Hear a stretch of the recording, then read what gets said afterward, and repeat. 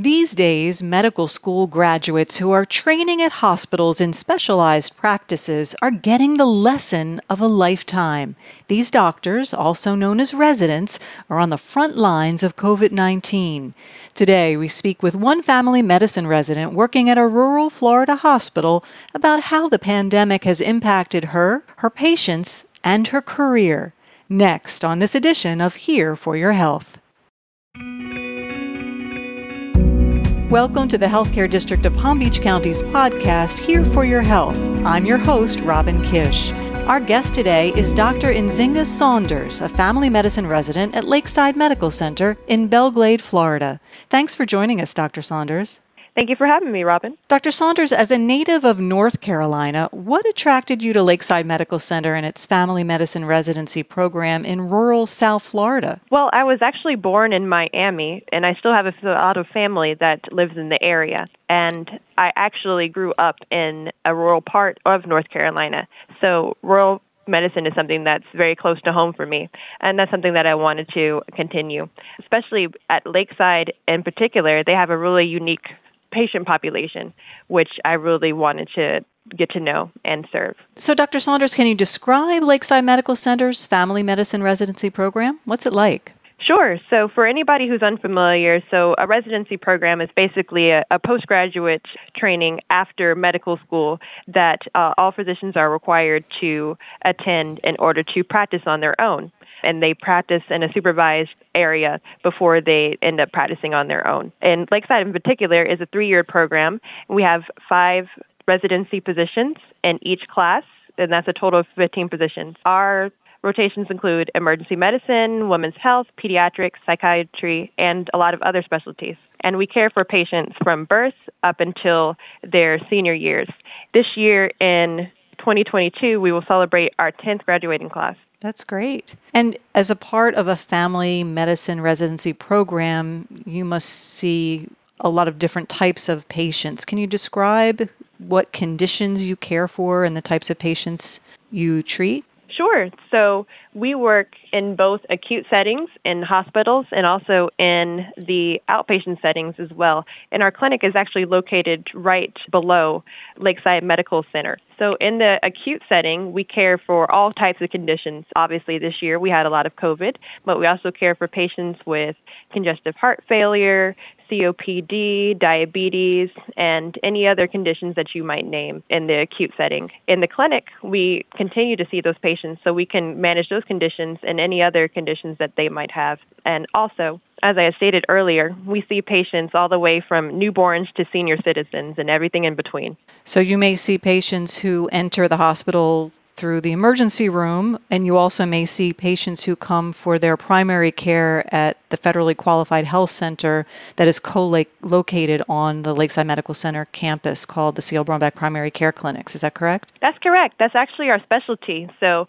we have a lot of our patients who we see in the clinic that end up getting care in the hospital setting. And if we have anybody who we see in the hospital setting, a lot of them that come through don't already have a primary care provider. So we try to see as much of those patients as we can and care for anybody who needs our help. From a patient's perspective, what are the benefits of being treated at a teaching hospital where residents are involved in patient care? Sure. There's a lot of benefits to being seen at a teaching hospital. If you're at a place with medical residents, one of the biggest things is that you do get extra time with the doctor. The residents typically come in early in the mornings before the attending physician gets to the facility. And so we essentially, every patient on our service gets seen twice.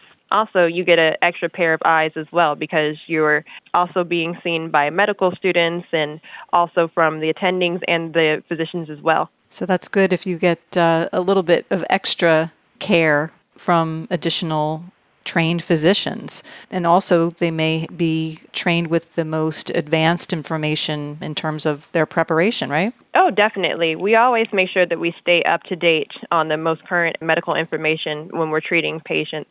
that's part of our practice. And of course, we have to know that information for any tests that we have to take as well that are essential for our certifications. Now, you talked about Lakeside Medical Center serving a rural area. It's an agricultural region known as the Glades. And Lakeside Medical Center is a public teaching hospital owned and operated by the Healthcare District of Palm Beach County. It's the only acute care facility within approximately 30 miles. And many Glades residents we know are uninsured or underinsured and have complex chronic conditions, like you mentioned, diabetes. How are family medicine physicians well suited to care for such a primarily underserved population? Well, as I mentioned earlier, family medicine physicians get trained all areas of medicine. This includes, endocrinology, cardiology, nephrology, and pediatrics, adult medicine, pretty much everything. We really strive to be generalist, especially all of the residents and myself here that are providing care for the patients here in the Glades. We essentially, we want to be, much as we can, a kind of one-stop shop for everything to kind of direct their care for everything else. Also, with a lot of our particular patients in this area, a lot of them have trouble a lot of time with transport, and as you mentioned, a lot of these patients are also uninsured or underinsured, so they may not have, the means to go see a specialist. So with that, we try to take care of as many chronic conditions as we can. Now, the COVID-19 pandemic has taken a toll on residents in the Glades communities, and this area was known as a hotspot for the virus in early 2021, and then a summer surge flooded the hospital's ICU with COVID patients. Healthcare district leaders sounded the alarm for help when no hospitals in the county or elsewhere in the state had the capacity to accept transfers of the few COVID patients who needed a higher level of care. Can you describe what it's been like for you at the hospital during the pandemic in terms of your experience and your training? Sure. So it was definitely a interesting experience. Myself, since this was my first time as a practicing physician, I was not able to compare it to anything else. So basically, when I first came in, COVID was all that I knew. During that time, most of our patient load was in fact COVID. We had some very sick patients as well, and it got to a point where there were so many patients, particularly with COVID, needing hospitalization. Of course, with this increased workload, it also affected our training in the ways that, unfortunately, not all of our rotations were available. For instance, we weren't as able to complete as many deliveries during the COVID pandemic because the hospital at which we complete the deliveries wanted to really minimize the risk to the mothers and the babies. So essentially, unfortunately, the residents kind of got cut out of that experience with that. So how did working during the pandemic affect your mental health? And how did you deal with the stress? It must have been overwhelming at times. It was definitely overwhelming. As any new resident can tell you, it's definitely overwhelming enough to try to learn the ropes and learn how to practice physician and accumulate all this knowledge that you gain during the practice. But to do it with such a high volume of patients is another challenge that is added to it. Unfortunately, we also, with COVID, everyone knows COVID unfortunately had a very high death rate as well. So that definitely takes a toll on your mental health because you really, as much as you want to try to save every single patient and for everybody to get home safely, that wasn't the case for a lot of patients, unfortunately. And that takes a toll after a while, especially because you spend a lot of time wondering what you might have done differently, if anything. The best way that I found to deal with it was talking to people who were in similar situations. That would include my co-residents, other staff members as well. I also have other friends from medical school who were going through the same thing. They were also interns and doing their first year of residency during this pandemic. And just staying connected with them virtually essentially made all the difference. It was nice to be able to voice our frustrations and our concerns with them. What are the factors, Dr. Saunders, that played a role in who among your COVID patients became the sickest? Definitely, when we noticed the second wave that came out, it was the people who are the unvaccinated. Essentially, anybody who was vaccinated, a lot of them were discharged directly from the emergency department and didn't get hospitalized. But continually, when we had patients that needed to be hospitalized for COVID, we, as part of our workup, we would ask them if they had received one or both doses of the vaccine at the time or no doses. And the people who had received no doses continually had the biggest complications during COVID. And unfortunately, those made up the vast majority of the patients who ended up passing away after the vaccine had been released. Dr. Saunders, in terms of your comfort level, do you feel equally comfortable caring for COVID patients as you do for non-COVID patients? I do now. Now I am 6 months into my second year of residency, and as everybody knows, there's less COVID now. It's become less prevalent, and we're having fewer hospitalizations on the floor for COVID. So now I'm getting a bigger variety of different types of patients. But before that, I didn't. I felt very comfortable taking care of COVID patients, but not as very comfortable taking care of patients with other run-of-the-mill, more common chronic conditions. But like I said, now, after not having to take care of many COVID patients, I definitely feel more comfortable. And I feel equally comfortable caring for both COVID and non-COVID patients. Dr. Saunders, you mentioned being able to reach out and talk to other residents and physicians. What effect, if any, has the pandemic had on those relationships with your co-residents and other staff? If anything, I would think it's made us closer. You definitely, like I said, it helps to talk to people who are in a similar situation, and some of my co-residents and other workers on the front line, such as the physical therapist, respiratory therapist, case management, and other disciplines. They are some of the other only people that can understand this experience. And not only I feel like it's brought us closer together, but it's definitely given me a newfound respect for everybody's role and has shown me how truly essential every single person's role within the hospital is, from nursing to housekeeping staff to the dietary staff and everyone in between. It's essential that we all work together, and everybody played a crucial role in caring for all of these COVID patients. And I definitely have a newfound respect and gratefulness to my coworkers. Did you and your fellow residents play other roles within the hospital, such as assisting with COVID-19 testing, vaccination efforts, and community education? We did. So when I first arrived at Lakeside, we had a testing center, which was operational by the residents and other staff that are part of the C.L. Brumback Clinic. That was operational until, I think, May of this year. And so we actually participated in testing. I know a lot of other co-residents and other staff had participated in giving out vaccines as well. And, of course, we all participated in community education by educating our patients anytime that they asked us any question. I'm a huge proponent with health literacy and patient education. So anytime that my patients have any questions about anything, not just limited to COVID, but in COVID especially, I encourage them to ask me any questions, especially if they were reluctant to get the vaccine. What's been the most rewarding part of your job during the pandemic, and what's presented the most challenges?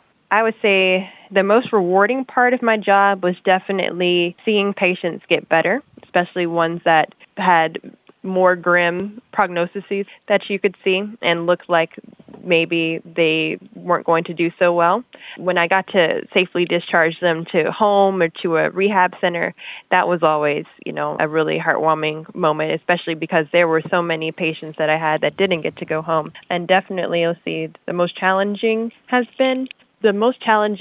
I think, has been essentially dealing with, unfortunately, so much death around. That was a really hard part. And with anything else, you do get used to it and you do learn to cope with it and you get better at dealing with it. But there's never a part of you that where it becomes completely comfortable. It never quite goes away and you never quite become comfortable with it. It's always, a sad thing when somebody passes, and you try not to take those things home with you, so that way you can really focus on work and it doesn't affect your mental health too much. But there are some times when there's particular cases that hit home when maybe the patient is close in your age, or maybe it was somebody that you knew from the community. That definitely makes it a little bit more challenging. Yeah, that grieving process continues, I think, for so many healthcare heroes like yourself and families. What would you say is the most important lesson that you've learned from working as a family medicine physician during the pandemic?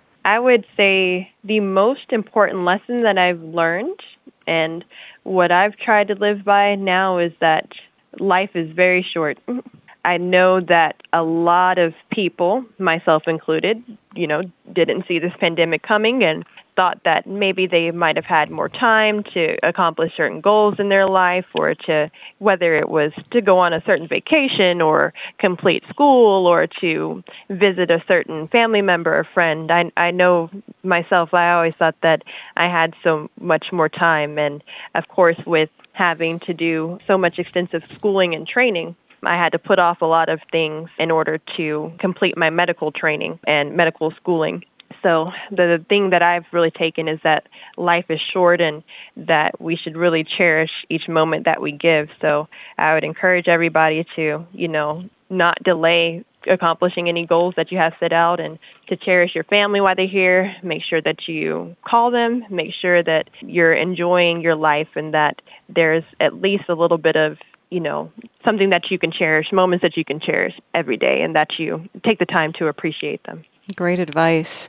Looking toward the future, when people ask you about your experience being a medical resident during the COVID-19 pandemic, what do you think you'll tell them?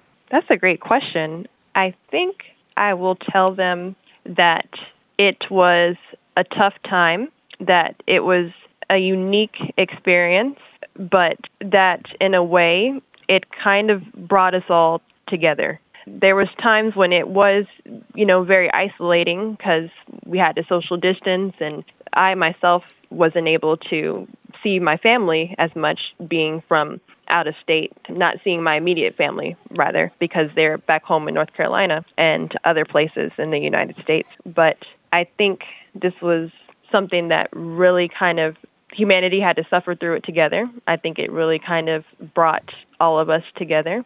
And I think that they would tell them that while it was a hard time, that there were some bright points that came out of it. And I think I'm most looking forward to telling them that we made it. And that's the biggest thing, that the pandemic happened and that the world survived and moved on from it. Yeah, nice if it's in the rearview mirror. Last year, the Association of American Medical Colleges released a study with a dire prediction, finding that by the year 2033, the United States would face a shortage of as many as 54,000 to 139,000 physicians.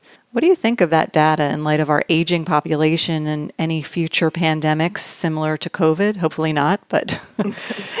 Well, I'm hoping that we don't suffer any more pandemics, especially in my lifetime. I wasn't essentially prepared to handle one, so another one would be interesting, to say the least, and not the most desired. But obviously, with that data, we need to encourage more people to become physicians. I think it's going to be very essential. I know that it is becoming increasingly more popular for people to pursue the route of becoming nurse practitioners or PAs or other types of healthcare workers.